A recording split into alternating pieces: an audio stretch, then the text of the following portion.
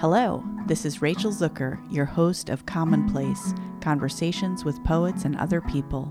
This is episode 49 with C.A. Conrad. C.A. Conrad is the author of 9 books of poetry and essays, many of them published by Wave Books. A much-needed, utterly unique voice in American poetry, they have received fellowships from the Lannan Foundation, the MacDowell Colony, and the Pew Center for Arts and Heritage. C.A.'s most recent book, While Standing in Line for Death, is a finalist for the Lambda Literary Award, the nation's oldest and largest literary arts organization advancing LGBTQ literature. C.A. regularly conducts workshops on somatic poetry and eco-poetics within the U.S. and abroad. C.A. had just finished the last class of a mini-semester at Columbia University on March 9th, 2018, the day we recorded this conversation in an empty office in Dodge Hall. If you're familiar with C.A.'s work, I know you will love this conversation. And if you haven't read C.A.'s work, I urge you to buy their books and read their work before, during, and after listening to this conversation. In episode 42, Gabrielle Calvacaresi talks about C.A. at some length, saying how impossible it is for her to overstate the importance of C.A.'s work in helping her think through her identity, her opposition to capitalism, queerness as a kind of practice, and her decision to become a more public figure. Gabrielle describes C.A. as an artistic, political mystic, and, while standing in line for death, as a game-changing, extraordinary book. I myself have not met a poet who has read C.A.'s work and not been changed by it. C.A. is extraordinary, and to engage with C.A. in their work is to rethink what poets do or can do, what poetry is for, to explore, as Gabrielle calls it, this rigorous poetics of healing. C.A. Conrad is the commonplace guest that listeners and patrons most frequently request, and it was an honor spending time with C.A. and an honor to bring you this conversation. Commonplace patrons will be entered in a raffle that includes copies of C.A.'s book While Standing in Line for Death, also A Roll of the Dice by Stephen Mallarmé, translated by Jeff Clark, and Robert Bonono, Of Mongrelitude by Julian Telemontes Brolaski, and Royals by Cedar Saigo, all published by Wave Books, as well as Auschwitz and After by Charlotte Delbo, published by Yale University Press. Thank you, Wave Books and Yale University Press. Patrons will also get access to a sound file of C.A. reading a new poem. It is the support of our patrons who make Commonplace possible, and we're deeply grateful to all of you. To become a patron, go to patreon.com/commonplacepodcast today, or visit our website, commonpodcast.com, to become a patron, or to sign up for our newsletter, which comes out once per episode, or to find links to the people and texts C.A. talks about in this episode. Even if you don't have the resources to support Commonplace financially, please know how much we appreciate your tweets, emails, and messages of support and encouragement. It's wonderful when you tell us you're listening, when you rate us in iTunes, when you recommend Commonplace to your friends and students. So for our next episode, we're working on an Inside Commonplace episode to celebrate that it is our 50th episode, and we're going to sort of turn the mics, so to speak. If you have a question about Commonplace that you've always wanted to ask, email us at rachel@commonpodcast.com or tweet @commonplacepod, or leave us a SpeakPipe message on our website. Let us know what you want to know. And now, here is C.A. Conrad.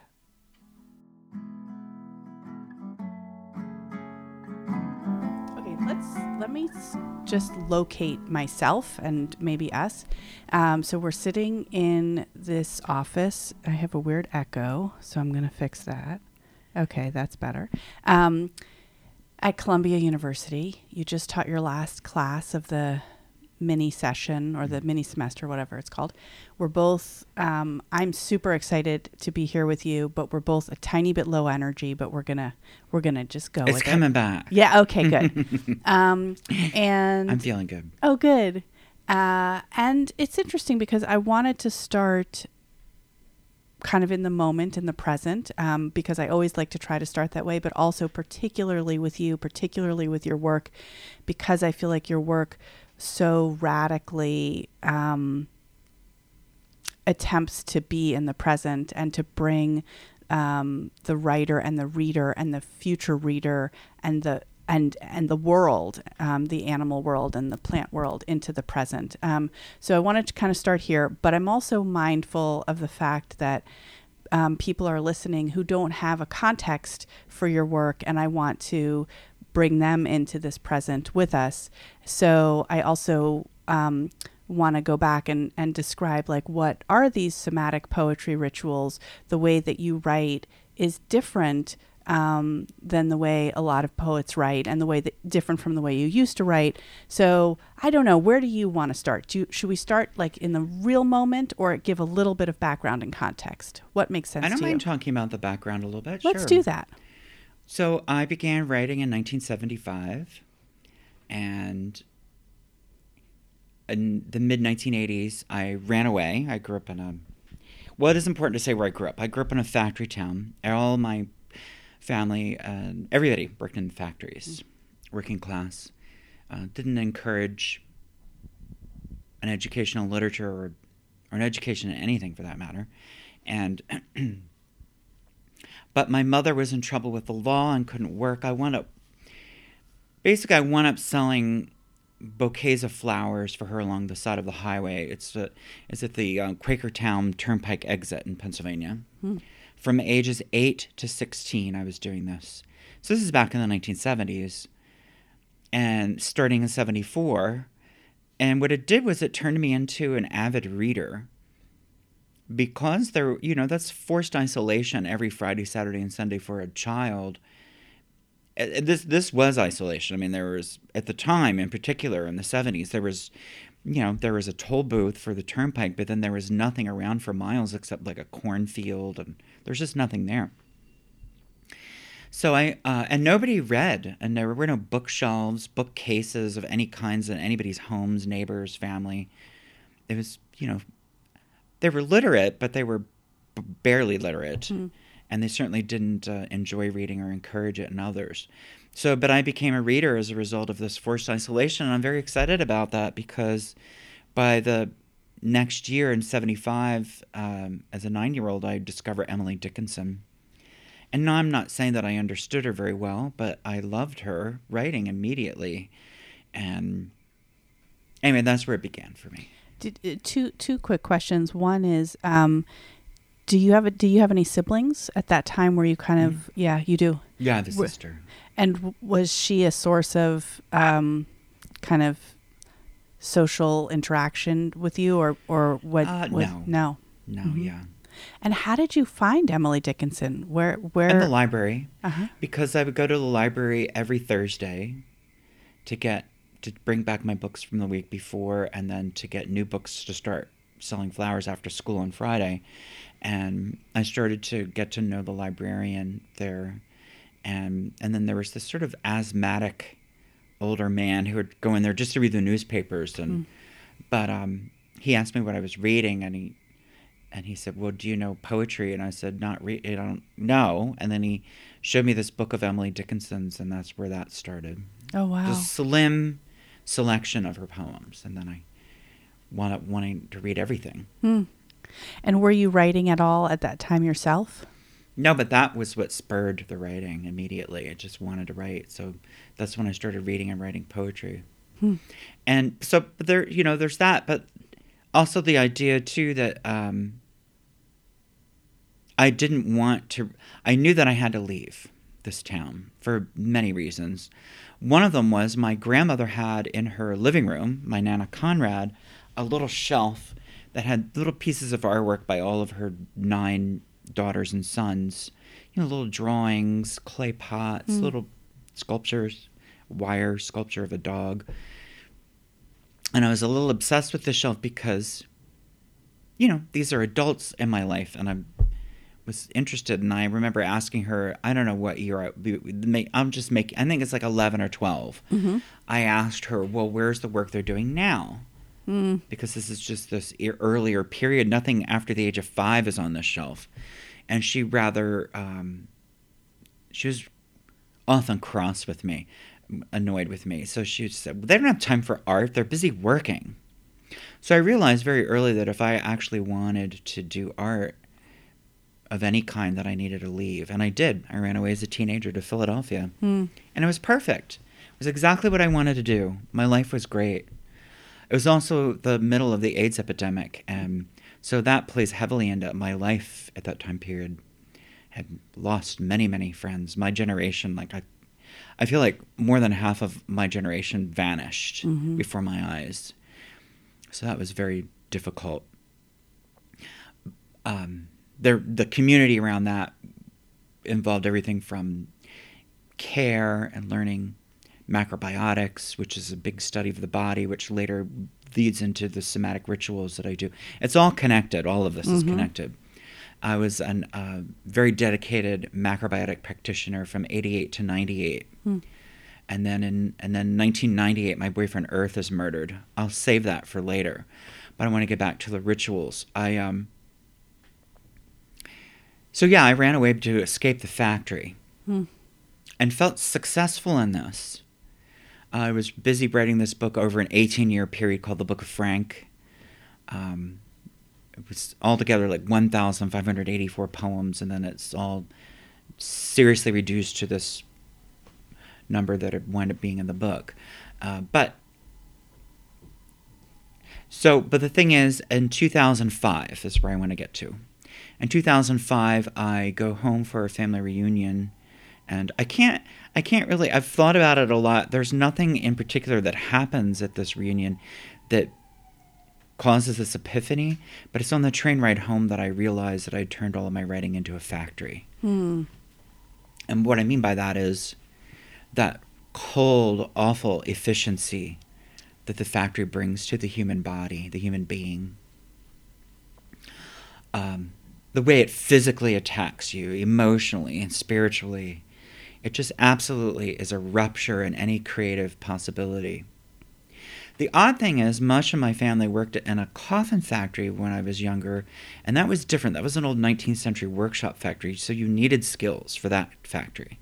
You needed to know how to work with wood and fabric and metal and resins, things like that.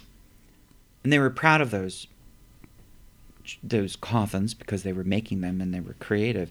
But that, during the Clinton administration in the 90s, of course, NAFTA just annihilated the working classes. And so that factory went down to Mexico. And so then everybody started working in more modernized factories where you're just an extension of a machine.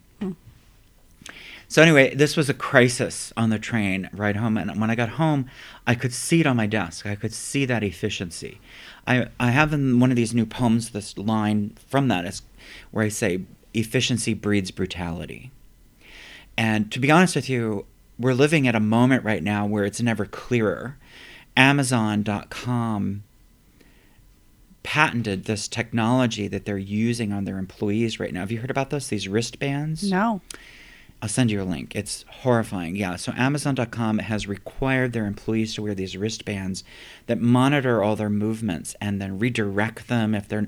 So it's like super surveillance of their actual physical movements on the job to keep them performing at a level that Amazon thinks they should be. This is why the owner of Amazon, Jeff Bezos, is that his name, is the wealthiest man on the planet. Oh, anyway, I was horrified to discover that the factory had found its way into my work. And why would it not? I'm raised by these people. It's your environment. But it was a crisis. Yeah. That was either going to completely ruin me as a writer or make me stronger. And having survived that town in the first place, having been outed in high school and having to survive that, was great because it got me. I mean, I would not ever want to repeat that or wish it on anybody, but it got me prepared for other challenges, frankly. And so, and also surviving the AIDS plague and helping people through that. There were so many things I went through with that, like enormous number of crises after crises after crises, that although this seemed insurmountable in the beginning, it turned out to be anything but. But for the better part of a month, I did not write. I mean, I took notes in case I did write, but I didn't actually write, you know. And for me, that meant like really spending time writing. And so about 3.5 weeks into this self-imposed exile, I wake up and make a list of all the problems with the factory. Very long list of all kinds of things, little sub-lists that come back in, manifold back into the original. But it really is a phrase that I'd written toward the top in the beginning that changed everything. It was this line, this phrase that I wrote, the inability to be present. And that's what scares me about my family. And it makes sense, really, because if you are busy being an extension of a machine all day, most of your waking hours, why would you want to be present? My family is generally, when I speak with them, those who do speak to me, not all, sometimes some members of my family don't really speak to me, but they're either depressed about the past or anxious about the future. There's no present. They don't really, and they don't know how to shut that off when they leave work. So they're just constantly stuck in this place where they're not present. I realized that was the issue. They're never there when they're there. So that's where the rituals come from. I immediately start building them. The first 7 I did started that morning. I would eat a single color of food a day for 7 days and wear that color. So the first was the red poem. And by the end of the day with the red poem, I knew it worked. Meaning a couple of things. One, that I was locating myself in this place of extreme present. Because I was eating only red food and I was wearing a red wig that I found in a dumpster behind a beauty academy near where I was living at the time in Philadelphia. It was half permed and half straight. And I mean permed like really like frizzy permed and then the other half straight. So, you know, I do a lot of reading of research on human behavior. And oddly enough, I think it's kind of creepy, but marketing research is such a study in human behavior. And one of the things that I was reading at the time was that as much as 80% of human communication can be nonverbal. So wearing this red wig in public, it's just reading body language all day. Like, it's so odd looking, plus eating the red food. But I also realized that by the end of that day that the language that I had accumulated, the raw notes inside this ritual of being this way for a day, was language that there is no way I would have ever gathered any other way at any other time. So it worked. It worked that I was creating this space for the poems to be built in a way that was completely new for me.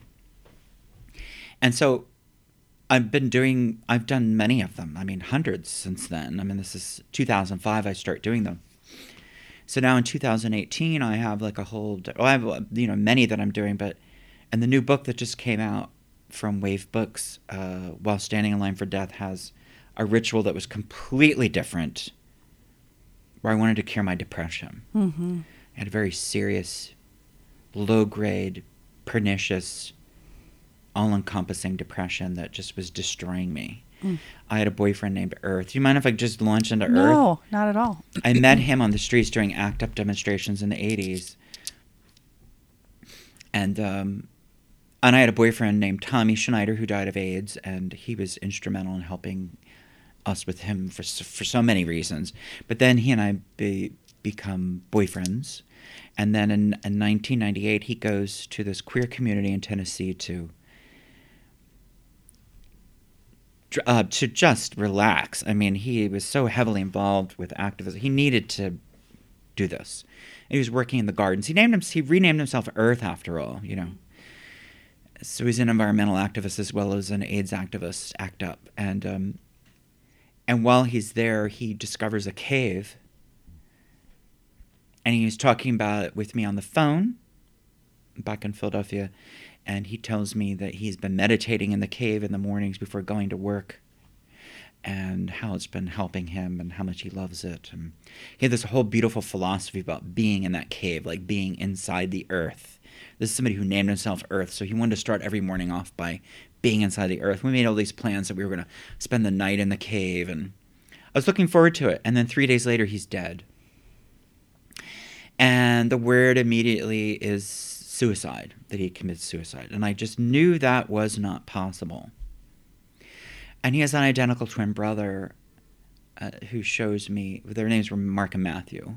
So Matthew shows me the death certificate where the word victim is used, and homicide. So I knew that this was and so his wrists and ankles are tied together. He's tortured. He's raped, which we don't find out right away, by the way. It took years for me to find out that there was a sexual assault. And then he's drenched in an accelerant, gasoline, kerosene, lit on fire, and burned alive. And as far as I knew, from what I've been told, there were no empty containers on site. A 4-year-old could tell you this is a homicide. Mm-hmm. But the police insisted that this was not. And the police were rather brutal about it. Not at first, but it got really ugly. So this depression sets in. I was acrobatic, was very athletic, such great shape. And then my life falls apart and I start gaining weight. But anyway, I wanted to do a ritual I wish I could do a ritual to make the police do their job and find the killers. Uh-huh. But that's, But what I did was I wanted to do a ritual to climb out of this hole I was in, this depression, and it worked. I have to say I did 2 previous rituals that failed. Mm-hmm. I like the poems enough to publish them, but I didn't feel any better. This new ritual worked. Do you always know right away, or does it take time to know whether a ritual has succeeded or failed? Like the 2 previous ones, the goal was to come out of this depression, and that didn't happen. But when did you know this didn't work? Well, for most of the rituals I do, the goal is always just to write a poem. Uh-huh. So I know if it works if the notes are good and I get a good poem out of it. But in a case like this, I didn't feel it any different. Mm-hmm. But I was convinced it could work. I was convinced that poetry could heal this. And when the second ritual failed, I realized that I just wasn't willing to go dark enough. That I was too afraid to go to the dark, worst place. And what that was for me was, the last time I saw him alive, he gave me a small clear quartz crystal that he had been carrying around in his pocket for the better part of like a year and a half. Mm-hmm. And what we know about quartz crystal technology and science and industry, which, using crystals and quartz in clocks and computers, we know the current is very consistent. We know a lot of things about them scientifically. But we also know that they hold on to information. Extracting it is a whole other problem. I was convinced that I could glean it in some fashion. And I was very fortunate to receive a fellowship, residency fellowship from MacDowell Art Colony, where you just came back from. Yeah. And this was 2013? Yes. Yeah. Okay. And what I did was I found that I really didn't want this crystal in my life. I hid the crystal from myself because when I would accidentally see it, it would just ruin my week. Not the day, but like a whole week. Did Earth have the crystal with him when he died, or no? He gave it to me the last time I saw him alive. Wow. Uh-huh. It was this beautiful thing that he wanted to do to bridge this, the distance. Mm-hmm. I had no interest in moving to this community in rural Tennessee at all. No interest. I mean, I'd been there a bunch of times in the past, and it was beautiful, but the local community really was resentful of these queer people taking up space. Mm-hmm. It's not easy to be queer in this world. There are very few places where you get to be yourself without being threat of being murdered, frankly. But anyway, so yeah, I used that crystal. I found it, and I would put it under my hair wrap every morning with the very sharp point pointing down by my third eye, and then I would swallow a smaller round, a soft tumbled crystal. That was the worker crystal. That was programmed. I programmed it to extract his information out of his crystal and embed it into my bones and blood and tissue and nervous system, and it worked. And the way I know it worked was, well, first of all, I know it worked because I had this awful film in my head, this movie that I'd created, this fiction, where the police are doing their job and they catch the killers, and there's a whole courtroom drama involved in this film in my head. And this film was just designed to torment me, really. But it was just all these unresolved issues, and my anger at the police, my anger at the killers. And that film vanished in a very short period of time with doing this ritual, and it has not returned. That obsessive film has gone from my life. So that was the first piece of evidence, and I immediately started taking better care of myself. I've been slowly losing weight and just feeling better and better all the time. And there is an actual film that's not the film that was in your head, that is about you and Earth's murder. That was made before the ritual or after the ritual? It was, that's a good question. I'm trying to remember where it fits in. Remind me who made the film. I'm sorry. I watched it. Yeah, Belinda Schmidt and David Welch. Their film company is called Delinquent Films. I'm really grateful to them. I dedicate the new book to them.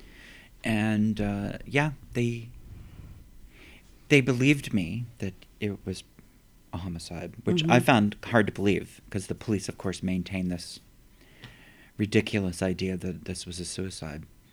But anyhow, it's a very disturbing and beautiful film. Yeah, I'm grateful to them. Yeah. So, coming back to McDowell for just a moment, I'm trying to picture you. So, okay, sorry, my brain is going in two directions at once. Sure. So, this ritual that you're describing is the first ritual that you include in your new book, While Standing on Line for Death. And the way that it looks in the book, there's a prose description of the rituals, and then there are poems that follow. And you often say in the rituals that you do the ritual and take notes for the poem. I'm wondering what those notes look like, or the kind of relationship between the notes and the poems. Can you talk about that a little bit? The end papers to the first book of them, A Beautiful Marsupial Afternoon, have the raw notes in them, which I like. That was Jeff Clark's doing, the designer. He had suggested that, which I really love that he asked for that. The way I take the notes is I deliberately buy lined notebooks and then deliberately disrespect those lines. And I write as fast as I can at first to get ahead of that editor with him. Because once I can get ahead of that editor is invaluable. I mean, this is how that editor is that person we built inside we learn how to write, what to do. But that editor can really impede with these raw notes, the magical language. Like once you get ahead of that editor with enough speed, it just opens up before you this amazing feast of language. So that's what my goal is always to do. Not efficient, not part of the factory, no, not under the control of the editor. So you've got these notes, you've got this disobedient, unlined, against the line language, and then what's the process like for you of how it becomes the poems? Well, the first thing I do after I've completed all my handwritten notes, I will take it to the computer and open a Word document. And what I do is I open up the Word document and click on it to make sure it's ready to be used. And then shut the screen light off. Have my feet flat to ground myself. Position my fingers on the keys, the keyboard, and then close my eyes and type as fast as I can for 5 minutes. And then I turn the screen light back on and begin transferring the handwritten notes. I pick right where I left off. It's one unbroken document. And when I get to the midway point of the handwritten notes, I pause and repeat that blind speed typing. And then I turn the screen light back on again and finish transferring the handwritten notes. Then at the very end, I do another 5 minutes of blind speed typing. Now, this is based on research on the human brain that I've been reading about how memories are actually formed. We've wasted entirely too much time in our culture separating the mind from the body. There's no such separation. The mind is the body. The brain is an actual physical thing, and we have physical evidence now of what thoughts look like. So what I'm doing is, so that first bit of 5 minute speed typing is just unleashing whatever I happen to have on me right now, you know, in my language. But that second and particularly the third bouts of blind speed typing, they are enriched by me seeing the handwritten notes, and as I'm transferring them, I'm reliving the ritual in my mind. So all of that language from the raw notes gets compounded then for the speed typing later in the midway point and at the end, if that makes sense. And sometimes the poems come entirely from those speed typing, but reliving the notes. So, for instance, a tiny little poem in my new book is the remains of a dozen or more pieces of single-spaced printer paper from the computer, and that's all I'll use 2% of the language, which completely freaks out novelists when I'm around novelists because they're really all about accumulating words. And I shouldn't say that. That's terrible. Novelists get offended when I say that, but they really do talk about their word count over dinner at these residencies, like how many words that they... Fine. I mean, I'm not saying anything against it. I'm just saying it's just a very, very different way of approaching the language. And one of the things I love so much about your work is the way that the poems, when they appear on the page, they're not left justified. They're in all different shapes. They sometimes seem close to what we sometimes call concrete poems, as if they are in the shape of something recognizable, but usually they have an organic, some of them, when I see them, make me laugh and smile. They're very playful. It's hard to describe. Well, everyone has to go buy your books and read them and enjoy them for themselves. But where does that process come in? So you've culled the language.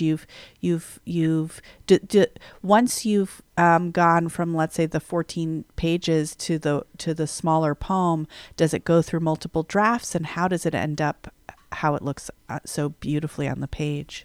Yeah, many drafts. I love editing. I love living with the poem and making it, shaping it. I kind of don't really like ending poems, you know. I feel like we don't anyway. I feel like we abandon them. We don't really finish them, if that makes... I don't even know if that makes sense. But I feel like poems are never finished. They're just abandoned. You move on to the next one. Because you could keep working on it. And some poets who I really love, like Alyssa Seguin, she wrote this... Peter Gizzi published a chapbook of hers in Oblique Editions called... what is it called? 4 quartets? Oh no, it's quintets. And it's a series of poems she's just constantly rewriting all of her life. I love that. But you could do that. The shapes the poems take, I swear I don't have any answer except to say that I surrender. I think the spirits who are speaking to me shape them. And before I would do these rituals, I was very much into that left margin. Like the Book of Frank is all left margin. Right. Wait, were you writing the Book of Frank poems before the 2005? Oh yeah, Epiphany? that started in the 90s, early 90s. Yeah. Okay. And I wrote that for 18 years, so it's before and after, Right. and during, Interesting. before and after. Can you tell the difference in the poems that are part of that project that were after the epiphany about the factory and the relationships of poems to the factory? Well, I have to say this. As far as the Book of Frank is concerned, no, because that was a singular conversation that was being spoken through to me to break down. However, and now I'm going to contradict that and say some of those poems in that book were actually me arguing with people. For instance, there's one poem in the book where there's a giant eating things with her vagina. And that comes right out of huge arguments I was having with gay men as a kid, as a young person in Philadelphia. Because, I ran away as a teenager for many reasons. One, to be a poet, but also because I needed to be in a safe place for being queer. And I was very naive as a teenager, thinking that all lesbian and gay people were against misogyny and racism and transphobia, and boy, was I wrong. It was very naive of me. And I found out when I would be alone with gay men at a party, the most horrific misogynistic things would be said. Things that I don't want to repeat, and things that I have not ever heard in any other setting. It just abysmal things. And I would get in fights, and I would say, if it weren't for the lesbians, there wouldn't be a gay and lesbian movement. The lesbians have done all of the work. Politically, emotionally, you name it. And not only that, when the AIDS epidemic came, the lesbians were there more than anybody.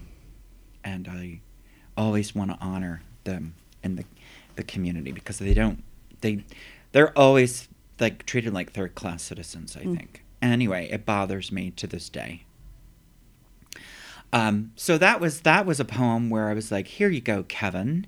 You're afraid of the vagina. Here's the vagina. Come and eat, eat park benches. And so things like that are coming up. Frank is not somebody I like. Right. That character. I mean, he's a horrible human being. But he answers to a lot of things. And also there are some biographical things. And so it's a mishmash, but it comes together as one story.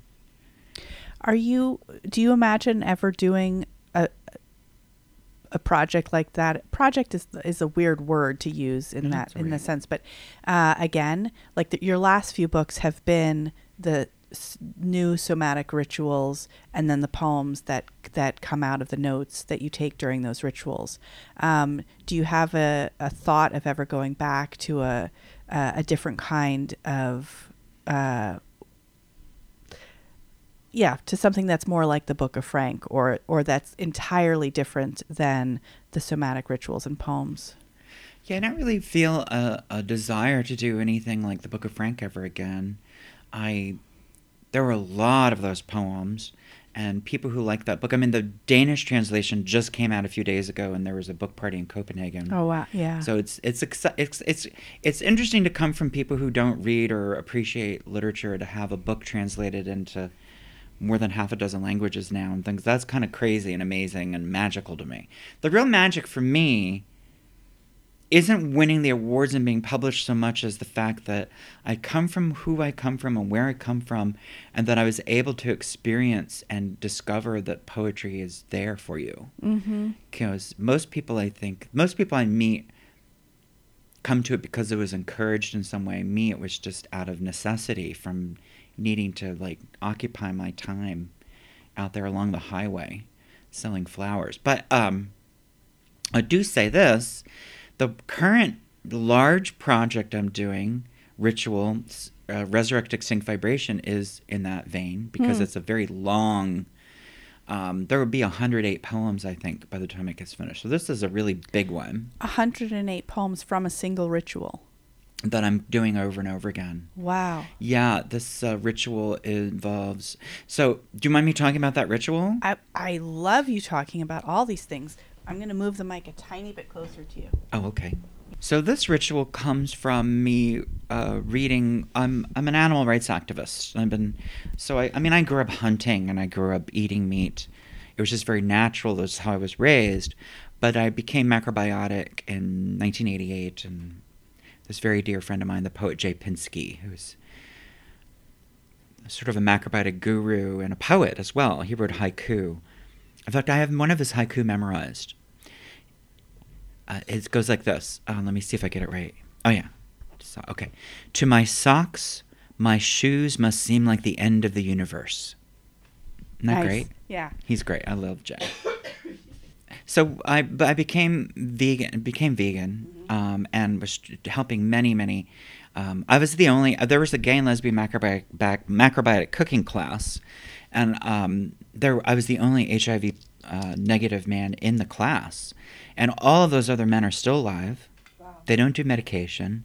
Some of them are now testing negative, as far as I've been told. It's just amazing. So I learned a lot in that 10-year study of macrobiotics, and it also turned me into an animal rights activist. And the new book also has some rituals around that as well as dealing with these anti-queer laws that are upon us again. Mm-hmm. Like this November 2018, we're seeing half a dozen states with these really vicious anti-lesbian, gay, transgender laws. Massachusetts is surprising to a lot of people. Massachusetts has this really mean referendum that I don't want to get. I'm derailing the whole thing. But you know what? I think do take a minute and talk about that, because I think that's really important. Upsetting. Yeah. I'm going to Massachusetts tomorrow. Is it a ballot measure or what? It's on the ballot. Yeah. It's a referendum to try to overturn the Senate bill that protects gay and lesbian people from discrimination in hotels, restaurants, etc. So they want to get rid of that so they can. Mm. So they can evict us from these places, which this is state-sanctioned violence. The very fact that this referendum exists is violent, because that alone is it. Whether it passes or not, I mean, of course, I don't want it to pass, but the fact that it is there and that thousands of people signed petitions to get this on the ballot is very upsetting. Mm-hmm. It's been a terrible time. The new book has 3 political action somatic poetry rituals. One of them's called Queer Bubbles, where I was in. So the HB2 law, which was in North Carolina under the time period of Governor Pat McCrory. So it's these Christian extremists who are the problem, you see. And I'm not trying to damn all Christians, but there's a certain number of them that are just out of their minds, and they wield their religion with such violence. You know, Billy Graham recently died, and it broke my heart to see so many people I respect talking about, oh, what a great man he was. Like, what are you talking about? He was such an enemy to my community. Yeah. I absolutely refused to allow anybody to say anything nice about him in my presence. I voted for Hillary Clinton, but it broke my heart at Nancy Reagan's funeral when she got up there and said that she cared for people with AIDS. That's a lie. It's an absolute lie. I was so angry that she said that. I refuse to allow these lies to be told, for that history to be changed, because we were alone. In fact, ACT UP is a result of that aloneness.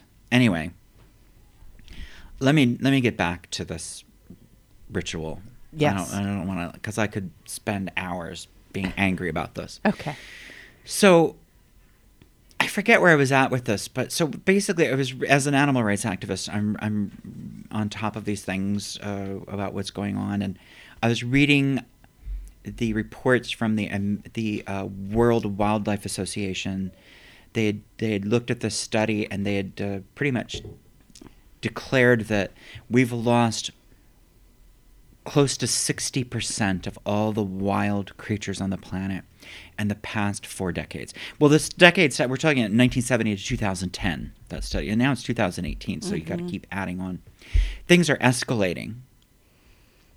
The Guardian newspaper published an article roughly a month ago claiming that 75% of the flying insects in Europe have vanished in the past 25 years. That's extraordinary because that ecological hole is, well, I mean, it's just a disaster because it just affects everything. Every aspect of an ecology is affected by something like that. So, but the thing is, to lose as much as 60% of the wild creatures on the planet is extraordinary to find out. And so what I'm thinking about is ecopoetics. I'm thinking about ecopoetics as, this amazing, I mean, there's so many great new anthologies that have just recently come out containing things on critical writing as well as collections of poetry. Angela Hume has this great thing. A lot's going on. Jonathan Skinner, amazing. Amy King and, Brenda Hill. I'm just thinking about all these people.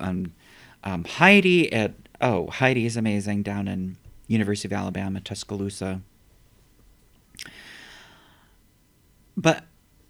And I also have to say, I really loved in Berkeley, California, the Ecopoetics Conference a handful of years ago. That was so good. But the thing is, I'm thinking about ecopoetics as, thinking about degraded soil, air, and water, but also vibrational absence. That when a species leaves the planet, they take all of their sounds with them. Their heartbeat, their breath, their footfall, their fluttering, their gallop, their cries, their songs, all of it's gone. Silence. And the more that they leave the planet, this desert of sound is rising around us. And we're filling it in with this din of humanity, our cars, our bombs, our drones. The United States is involved in 7 wars in the Middle East. We are killing thousands of civilians. We've killed over 1,000 civilians in Pakistan alone with our drones. We're not even supposed to be at war with Pakistan. Over 200 of those real live human bodies were little children. And that's not under Trump, that's under the Obama administration. And I voted for that man twice. Anyway, it's a disaster. And literally. And so to have all these creatures disappearing, I'm also thinking about it like this. I was born January 1st, 1966. So I'm thinking about being this infant and that my infant cells were proliferating with this wild organic vibration on the planet, which is now more than half gone. So I'm thinking about children being born in 2018, being born on a more mechanized vibration, a more human world, whereas my cells were it was very different. I mean, thinking about things like, in 1970, there were 25,000 white rhinos in the wild. In 2018, there are only 3 left on the planet, and none in the wild. They're all in separate zoos. There's a lot of that right now. A lot of 2s and 3s and 1s. Creatures that can't possibly come back. We're living at this hinge of history that is startling. So, but thinking too about, I think we need to start talking about the generation gap in a new way. I think we need to start thinking about the very cellular change, because children born on a planet whose more than half of their wild organic vibration is gone, those cells have a very different vibrational pattern, of different frequency. So that's something we need to start considering. What I'm doing with this ritual, I've been gathering extinct and very endangered species sounds that you can find on the internet. I think about these entomologists, mammalogists, ornithologists gathering all this data over the years, thinking that they're studying these creatures, but they really were creating tombs because these creatures only exist on the internet now. So what I do is I drive around the United States a lot, and I have my goal is to go to all 50 states and to lie on the ground, because I do believe the United States is the great perpetrator of this problem. I think about manifest destiny. I begin this ritual on the doorstep of Walt Whitman in Camden, New Jersey. He was an unapologetic racist. He wrote some of the most vicious, racist essays and articles, his prose is breathtakingly upsetting. He hides it all in the poetry, mostly, except for the Pioneer, O Pioneer poem, where he's basically valorizing the West and the extermination of the native people. But that's a whole other issue. So I'm on his doorstep, and across the street from his home in Camden is a state-of-the-art prison, high-rise prison with barbed wire. And every afternoon, these young, mostly African-American and Latina mothers come with their children. They're using their homemade sign language to speak to the men in these very thin windows, and then they go away crying. So he was a cheerleader for Manifest Destiny. And so the idea of that is that I'm then going forward I'm headed west. And wherever I'm at, I take time and I lie on the ground on a blanket and have my little speakers play off my iPod these sounds of these creatures. And I'm filling my body with these sounds. And a component to this writing, so there are 108 poems I'm working on. I'm thinking that's how many poems there will be. It might be less, I don't know. Besides that kind of writing, there are other kinds of writing that I don't normally do, like journaling. Can I ask a few questions about the ritual, and then I want to hear about journaling for sure. Is there a significance to the 108, to the number 108? Oh, I love that number. It's a magical number. I think about that number as an equation of its own spiritual kind of equation. That the 1 goes into the 0, the void, the Om. And then on the other side of that unknown, you hit the 8, which is this perfect balance, right? 8 is designed unless you make 2 circles, but it should be like if it's one unbroken line, the 8, it means as above, so below. So the energy above is the same as the energy below.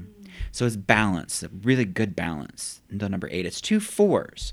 4 is solid. 4 is block. So it's sharing that space, those 2 blocks, these 2 4s. And what you get when you hit the 1 into the 8 is a 9.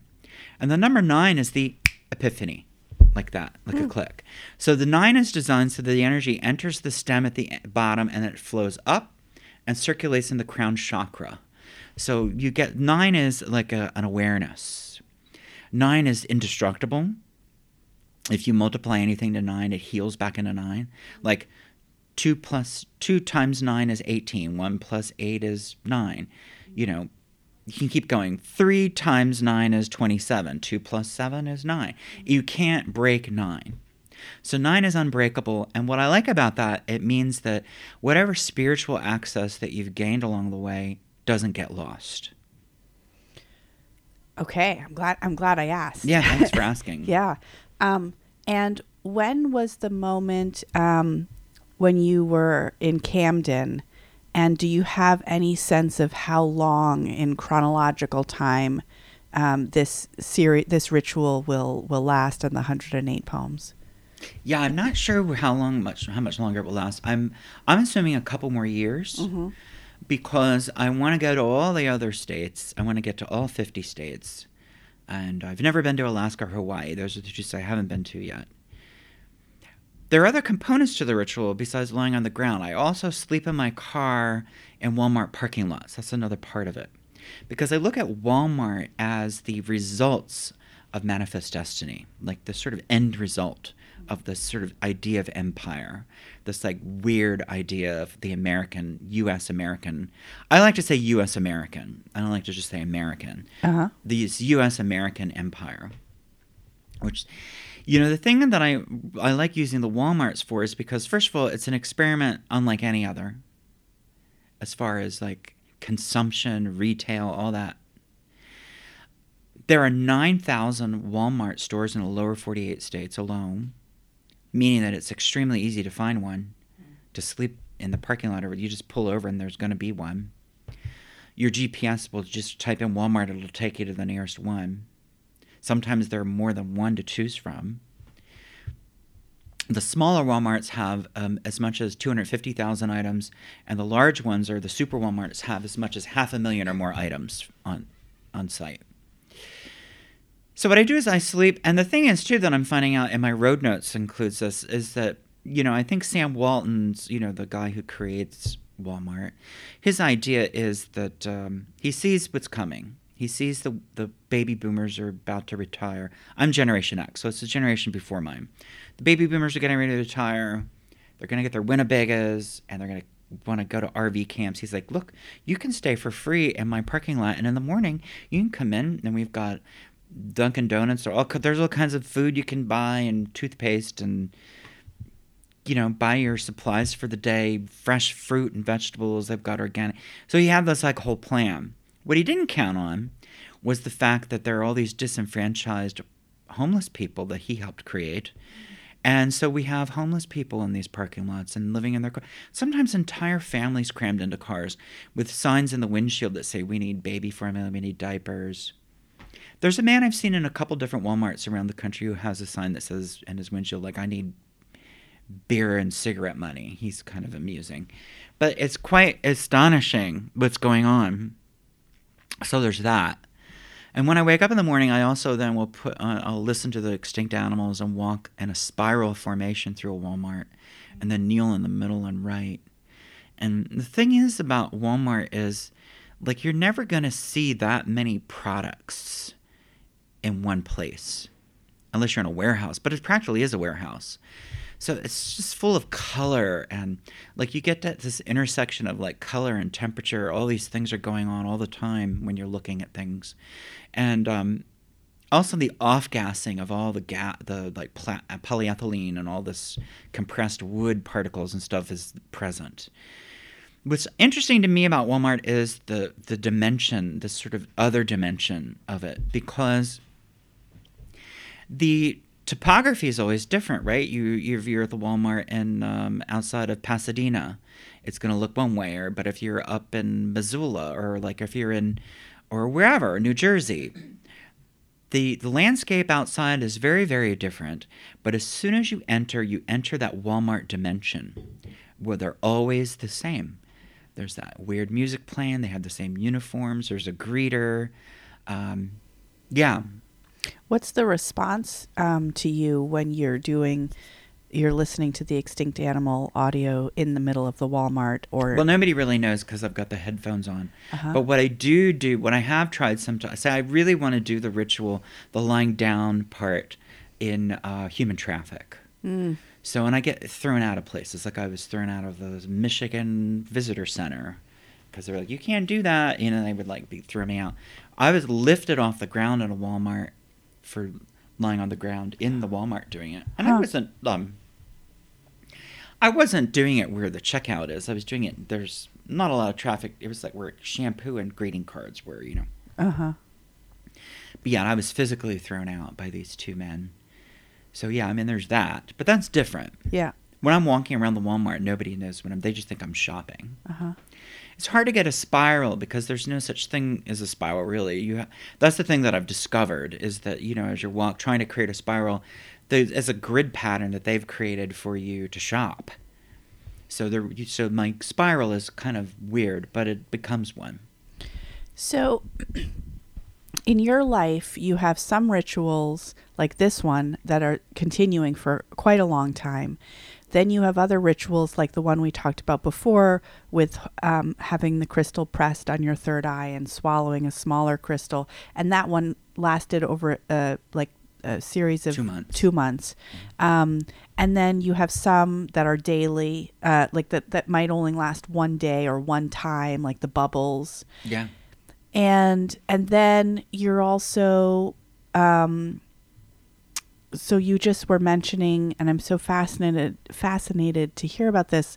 So in your class just now, the students each came up with their own ritual, or did they make rituals for each other?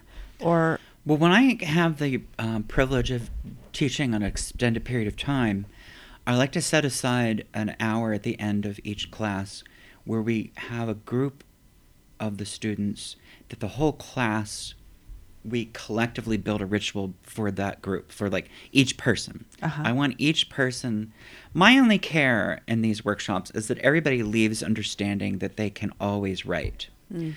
98% of all writers, especially poets, stop. to never come back to it. It's simple, and nobody's excited. Nobody wants to stop. I mean, maybe they do. I've never met anybody who wants to. I've run into a lot. When I was a teenager in Philadelphia, I had a couple hundred peers of artists of all kinds. By the time we were in our late 20s, about half of everybody had stopped. By the time I was in my late 30s, I was virtually alone. And now I'm in my 50s. It's very hard for me to find people my age who are still doing their work. It's just the fact that this culture we're living in is designed to destroy us creatively. What the rituals afford, which wasn't my original intent for it, but it turns out that it's very helpful, is that it proves that writer's block is a myth. That really all writer's block is the world takes over. You know, that space that you knew how to get to access your creativity, your creative core, you've lost the access points to it. You don't know how to get to it anymore because of the routines. It's very routine-driven. Capitalism is all about routines of the worst possible kinds. And,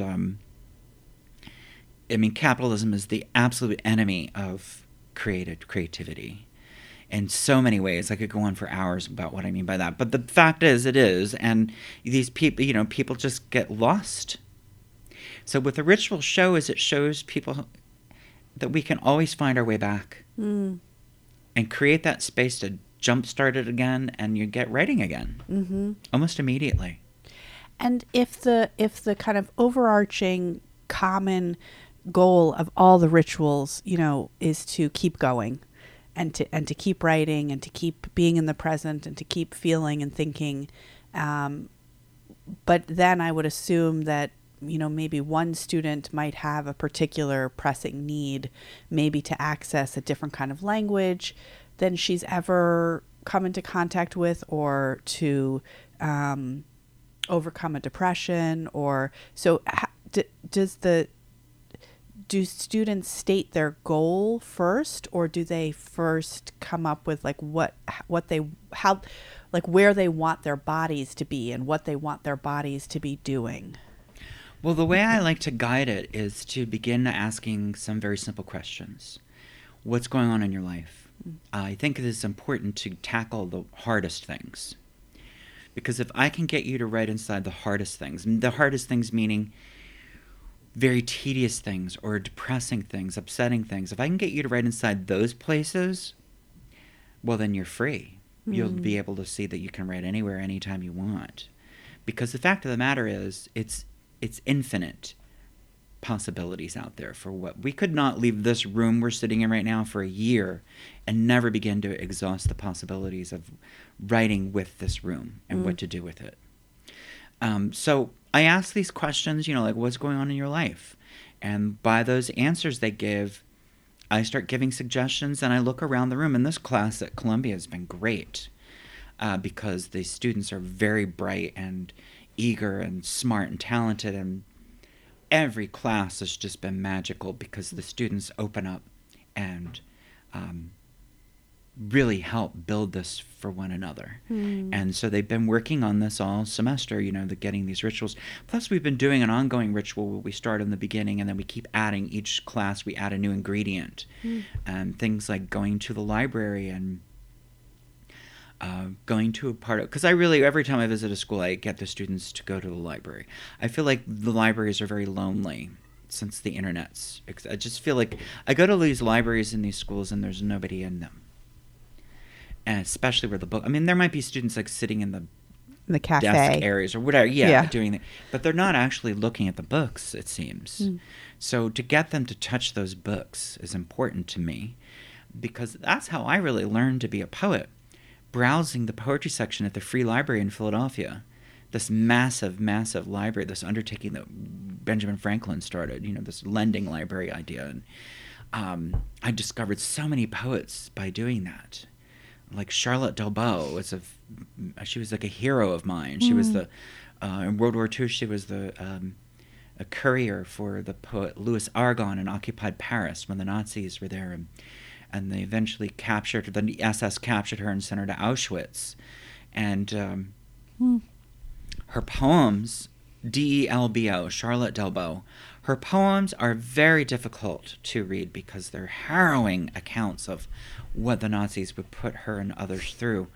But it's worth reading because she has these crystallized moments of beauty where she'll say things like this. This is a quote.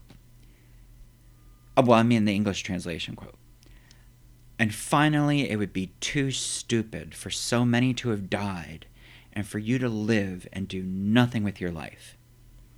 That's why it's important to read Charlotte Delbo. But I wouldn't have known about her if I hadn't been just browsing the bookshelves. Nobody's teaching Charlotte Delbo.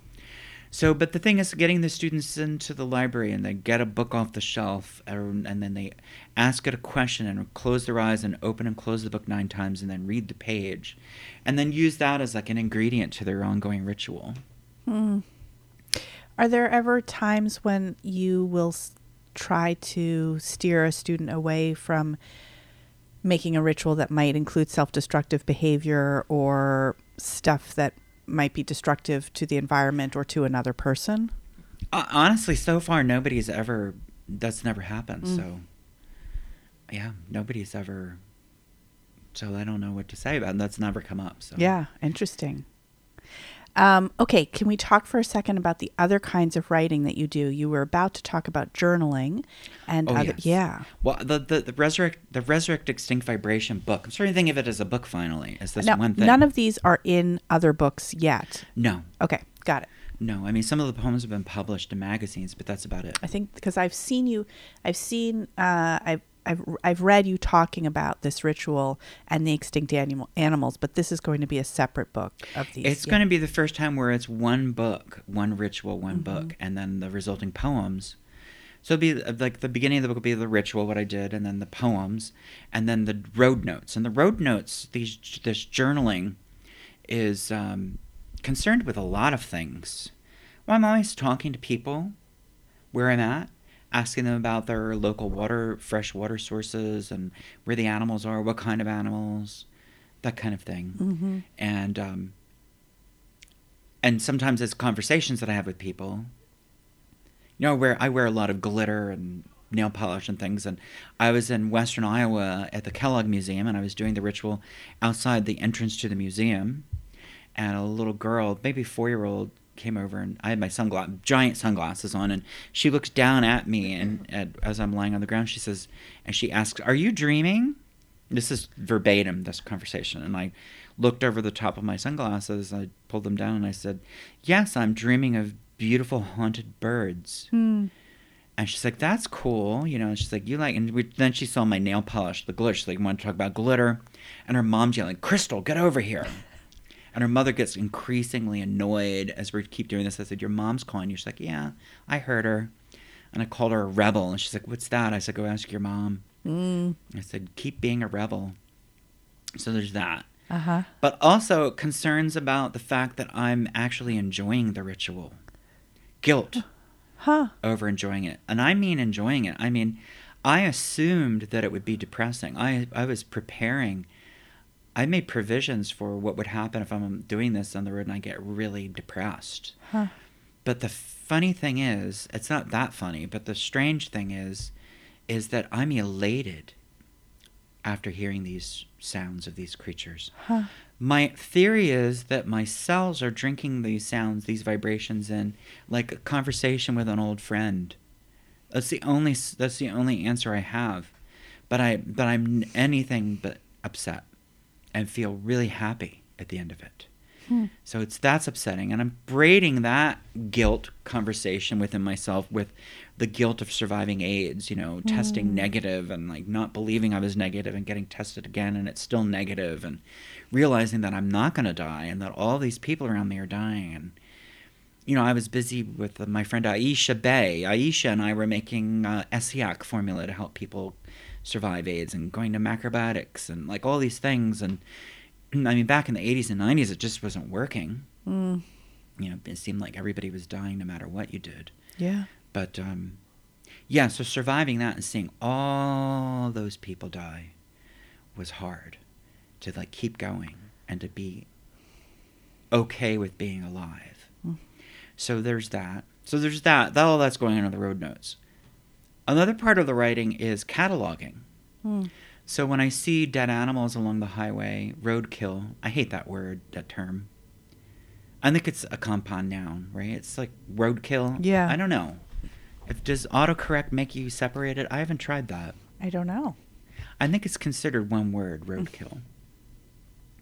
And of course, it comes from the automobile, that word. And as far as I know, why isn't it called car kill? Yeah, good. Which still isn't exactly, good. But yeah, it's the not road the road. didn't. It's Yeah, the kill. Yeah. The road, the car. So I make little roadside memorials with plastic dollar store flowers and little white tags that'll say, like, I'm thinking about one that happened in Augusta. Deer, hit and run victim, August 27th, 2017, next of kin unknown. Originally, I was making little crosses, and my friend, the poet Frank Sherlock, was like, why are you Christianizing these animals? I was like, you're right. Huh. So it's just flowers on the guardrail now, or whatever, post. So there's that, this cataloging. And the thing is, too, keeping track of it is very strange because the roadkill, of course, I mean, changes depending where you're at. I mean, I was in the Badlands, and there was a dead porcupine. That was new. But squirrels, raccoons, and then when you go down to the southwest, it becomes armadillos, things like that. Are you alone usually when you're on these journeys? Mostly. Uh-huh. Not always. Mostly. And do you do them because you have to go somewhere and because you're invited to read or teach and so you plan your route, or is the journey the destination? There's usually a reation. Mm-hmm. For instance, in April, I'm going to be at the Tucson Poetry Festival. So I'll be driving I'm going to soon be going in a couple weeks to Wheaton College in Massachusetts to teach and perform. And then immediately leaving there, I just start driving right towards Tucson. And I'm going to stop in Denver on the way to visit friends and go down to Santa Fe. And then I'm going to Albuquerque, New Mexico to interview Margaret Randall, the poet Margaret Randall. But that's a whole other thing. But the goal is to get to Tucson. And so, yeah, there's always a reason. Mm-hmm. Where's your home base right now? Well, it's Athens, Georgia, but I'm never there. Huh. I'm interested in I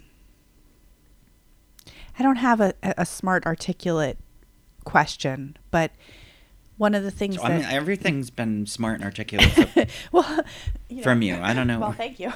But I'm interested in aloneness and how much it's come up in our conversation, and thinking about you on the side of the road gathering, selling flowers and being alone, thinking about you alone with Emily Dickinson's books, thinking about you alone with your crystals, but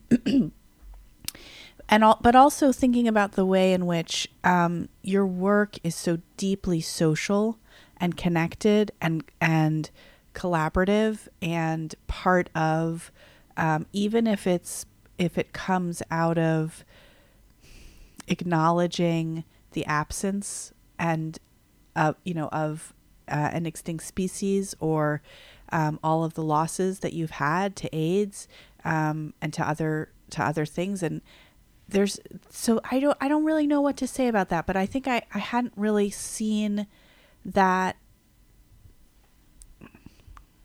relationship of your work in quite that same way to aloneness and connection than I did until right now, and hearing you talk. And I don't know if that's something that you think about, if there's something that you feel like, if you have a sense for yourself of what a healthy amount of aloneness and togetherness look like for you, if you try to make sure that your rituals bring you into contact, or if you know that you're going to do a certain number of rituals that are going to really require a certain kind of solitude and separation, if you'll then make sure to go stay with friends, for a period of time, or if that's not something you think about at all. Well, I do think about it a lot. And I think that that 8-year period of working for my mother along the highway as a child prepared me for being alone because I'm very used to it. It's not something that bothers me ever. There are days that I'll go driving because, it takes me a dozen or so days to drive from like Boston to Seattle, for instance. And that's driving like 5, 6, sometimes 7 hours a day. And I really love being in the world alone. What do you do in the car while you're driving? Well, I have a little digital handheld recorder, tiny little thing that I love, and that is always sitting next to me for ideas and things that come up. So there's that. And mostly just thinking about my poems and writing, and then more comes out into that. And then in the evening, wherever I'm at, if I'm at the Walmart parking lot or if I'm in a hotel, I will transcribe that.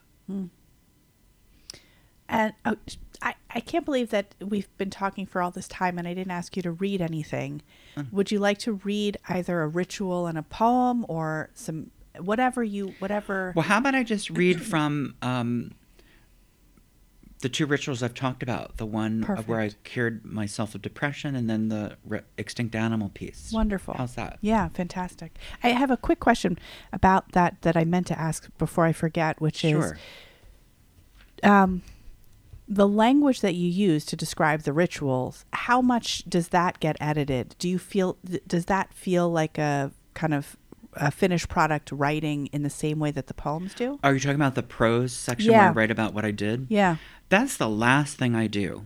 Huh. The least important thing to me is that little essay or whatever you want to call it. Sometimes they become essays, it seems. Yeah. But I'm not interested in the prose at all, ever. But I have to do it. And when I wind up enjoying doing it, but it's not something I really look forward to doing. But I do get into it, once I start writing it. Yeah, but what I do is I just take, because the thing is too about these rituals, I often change the ritual as I'm doing it. Mm-hmm. So I have a sketch, like a little charcoal sketch of what I'm going to do, and then I keep it very porous. For instance, there's a new ritual in the new book called Denise Levertov versus Bruce Lee. This is an example. That one. Oh, thank you. Where the Black Mountain College poet Denise Levertov is buried in this graveyard adjacent to Volunteer Park in Seattle. And I gave myself 27 minutes after crossing the threshold of the graveyard to find her grave. If I didn't find it, I had to spend an hour in writing and meditating and reading her poems in front of the grave where I was standing. What I did not know was that Bruce Lee is also buried there. And what that means is that very often, his superfans come from all over the world to visit this, to pay homage. And so what you'll have is, usually it seems like young couples, like a girlfriend with a cell phone taking a video of the boyfriend doing karate moves and making those caterwauling, those cat-like sounds. Right. So there's this Bruce Lee soundtrack in the background. So I believe in accepting the elements. So I don't want to change that. That's it. That's what's going on. So I need to accept it. And so it just becomes part of it. That one became so much part of it that he wound up in, Bruce Lee became part of the title. Right. He couldn't not, And I say verses just to be funny, because really it was great. The whole thing was wonderful. But so, yeah, there's that. Okay, read. Oh. So I'll read a little bit from... I'll read a handful of poems from Mount Monadnock Transmissions. Mount Monadnock is this beautiful mountain in New Hampshire, right near MacDowell Art Colony. What studio were you in? Do you remember? Yeah, it was called the it's what's a cirrhosis? Oh, that's where my mom was. Oh, it's an amazing cabin down there. Jenny George was there when I was there. Oh, there. nice, Jenny George. Yeah. Okay, originally that was for composers, and then they opened it up to other writers. I know I've only been inside 3 of them, and that's one of them that I've been inside. That's wild. Okay. I loved it. I really loved it. And there was a bobcat. What time of year were you there? In the fall. Yeah, it was great because the leaves were falling, and the leaves falling became part of the ritual, having to meditate on the falling leaves each day, which was nice. I liked that. A spider's web is made of digested fly brains, wings, hairs, legs, tears, pheromones, attracting more flies, dissolving us into the endeavor of love. Hold me to your song, it is delicious. Hear you one more time in middle of night, tooth it open. Love all unloved parts without pause. Dear ghost flickering with flames that no longer hurt, deflated lungs expanding, you say they can only burn a faggot once. When you died the way you died, it was contaminating. A new danger of being lost and insecure. But reality can never be avoided forever. At the same moment, who is afraid of whom? The killers or my beloved? Or guilt of my continued song? Desire is not what we achieve, it's a knife often carving the wrong way or racking it in the alchemy of a mood. I should never trade youth for poetry's resonance of aging, but I can put every poem I ever wrote in a pile and burn them if you would appear on the other side. Your rapists were the last to taste you in this world. Their breath and terror down your neck keeps me up at night. But which page of the Bible says to burn the faggot after you force him to give you your pleasure? Each time I drink water dropped from clouds, water they burned out of your body, I cut my hands to catch you.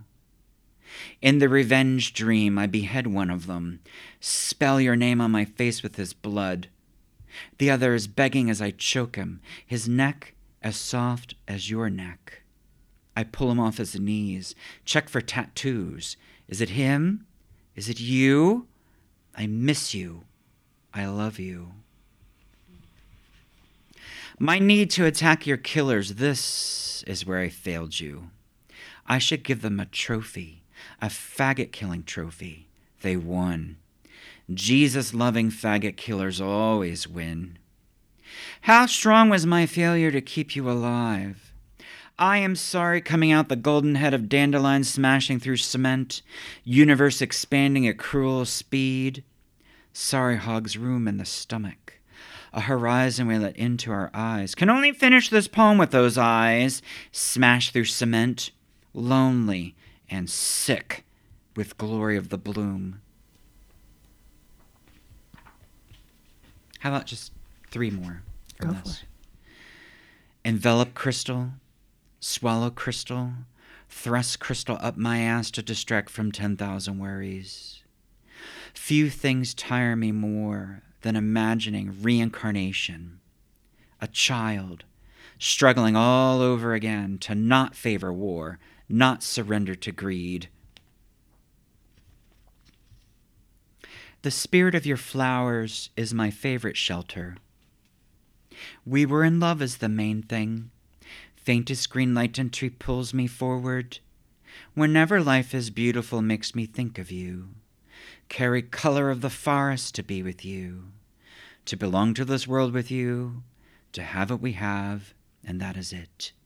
Yes, the present is between the past and future, but is too radical to be called the middle.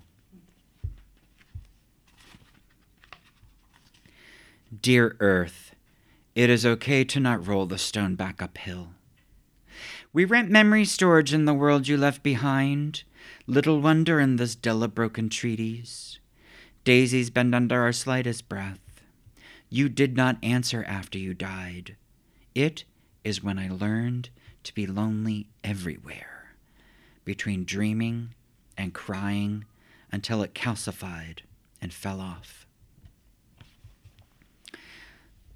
So, how about I read a couple poems from the Resurrect Extinct Vibration. Wonderful. So these are new poems. This is from the Extinct Animal Ritual. I'll just read 2 of these. Wonderful. And the first one is called Kamisato. And Kamisato is a military term. And I first heard this term in junior high school in history class. I remember it distinctly because of the way it was presented to the class.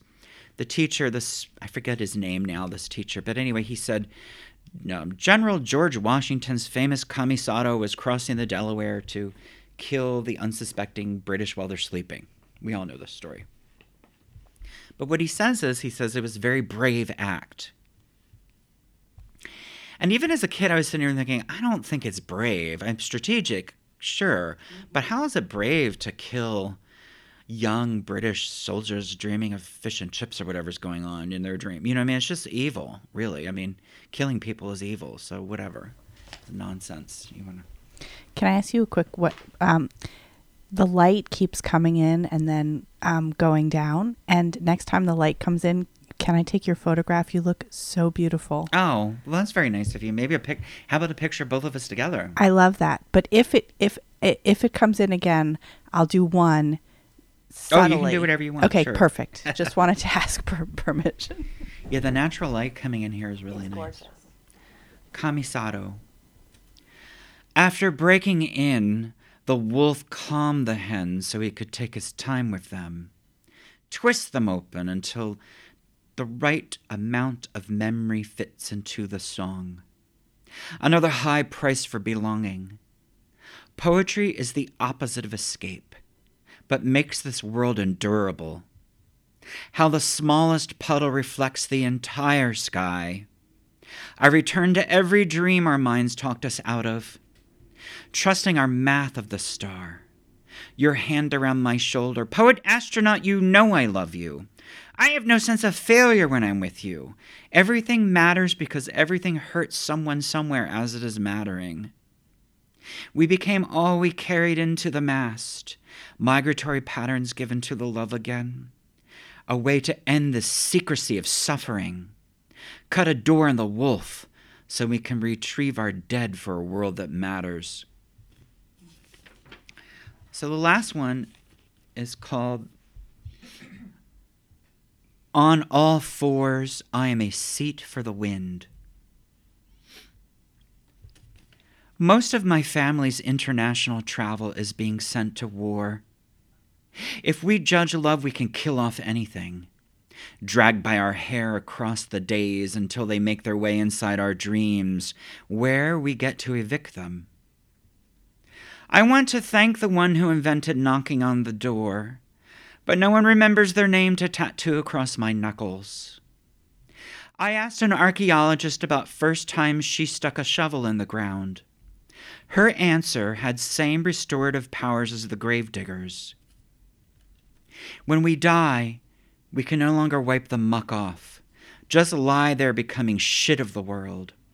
Eat a chip of your own dried blood. Join me in the cannibal sunshine, fully persuaded by the world through song.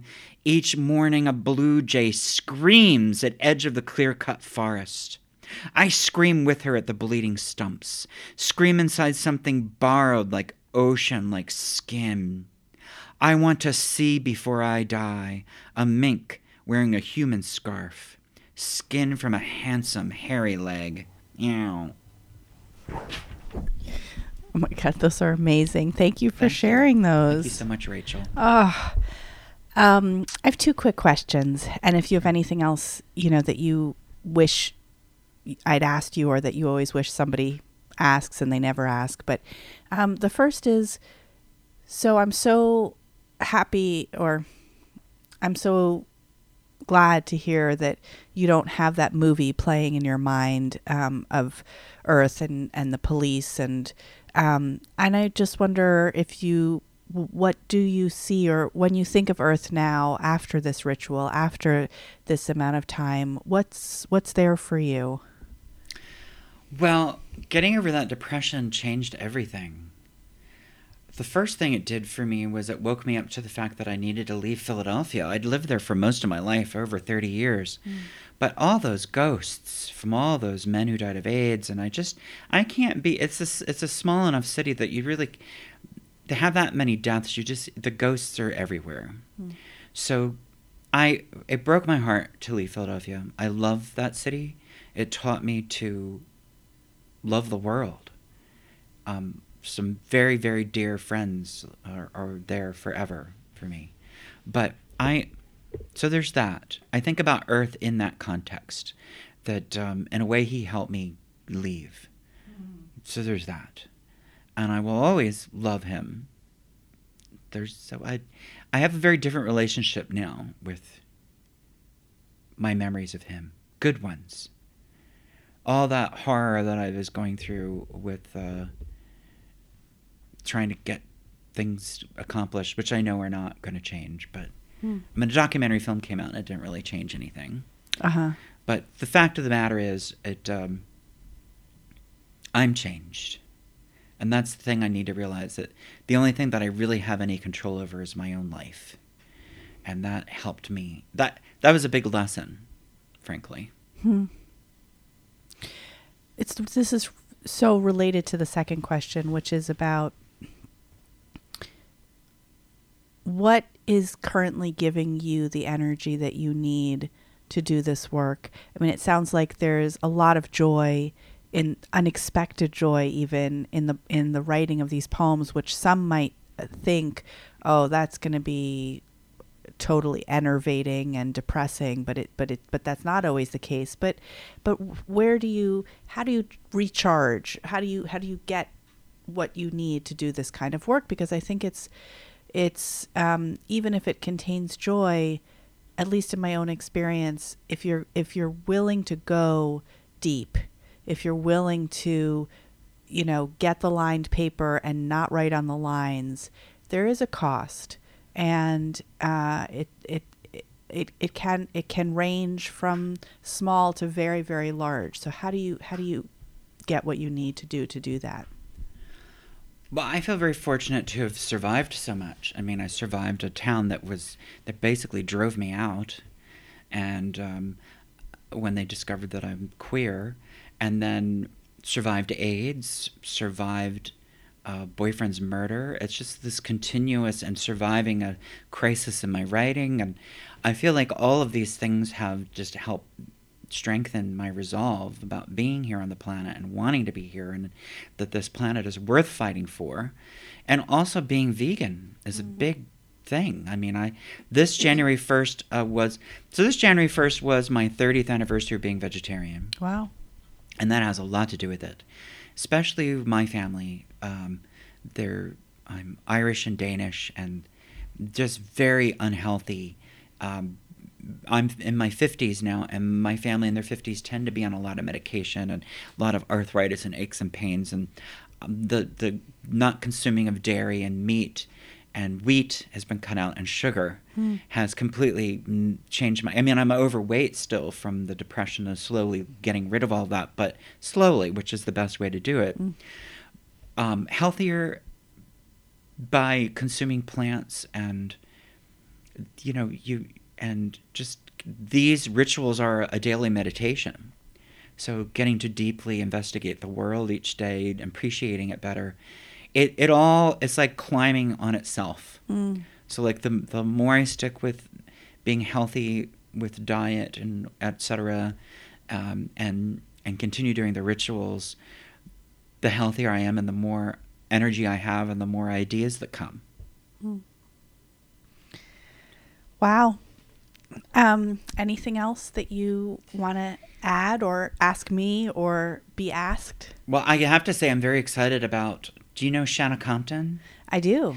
Well, Shanna Compton was my first editor of my first book, Soft Skull Press, Deviant I know Propulsion. her work. And we've met. I don't know. I don't know her well. She's wonderful. Yeah. And she's got her own press now called Bloof Books. Oh, wow. And she is reprinting the collaborative book I wrote with my poet friend Frank Sherlock called The City Real and Imagined. So that's coming out very soon. Excellent. What's the pub date for that? It's the spring sometime, I think. Oh, that's fantastic. Yeah. And I also forgot to congratulate you on the Lambda. You're a finalist for the Lambda Award. Yeah. And thank you. Are you going to go to the gala? I won't be able to because I'll be teaching in Denver at the Lighthouse Poetry Festival. Okay. But But yeah, I'm very excited about that. It's a big deal. I mean, It is. hundreds of books came out, and to be a handful of finalists is like winning just for that alone. So, And it's such great company, and it's really it's great company. amazing. I want to read all of those books, the Yeah. finalists. It's very exciting. I've already read some of them, but it's What very do you exciting. think about their categories? I always wondered Well, about that. I don't really feel like I fit into any of them. Yeah, Because there should be I don't know what to tell you. But Yeah. I'm just grateful. yeah. Oh, I also say Julian Berlasky is also a finalist for the Lambda transgender poetry. Julian Berlasky's book Of Mongrelitude. And also in gay male poetry is Cedar Saigo. Oh, I love that new book. I feel like all of these books that I'm a finalist with I feel very lucky. Yeah. Because there are a lot of books that I assumed would be on that finalist list that were not. Mm. You know, there's just so much. We're living at an amazing time for poetry. Occasionally we'll meet people who only read dead poets or just want to talk about Shakespeare, and I just find that so tedious. I feel like there's never been a better time to be alive, frankly, for poetry. So much going on. Well, I'm very grateful for your work, and I'm very grateful. I think I know and suspect that it's even bigger than what I know, that so many of the poets that I have read recently and have just gone straight to my heart have also been really influenced and inspired by you. So I feel sometimes that I'm reading you when I'm not reading you, and I feel very grateful for that. Thank you. Well, thank you. I'm grateful that you invited me to do this podcast. Yeah. I can't wait to... It's going to be so exciting. Thank you. Okay. All right.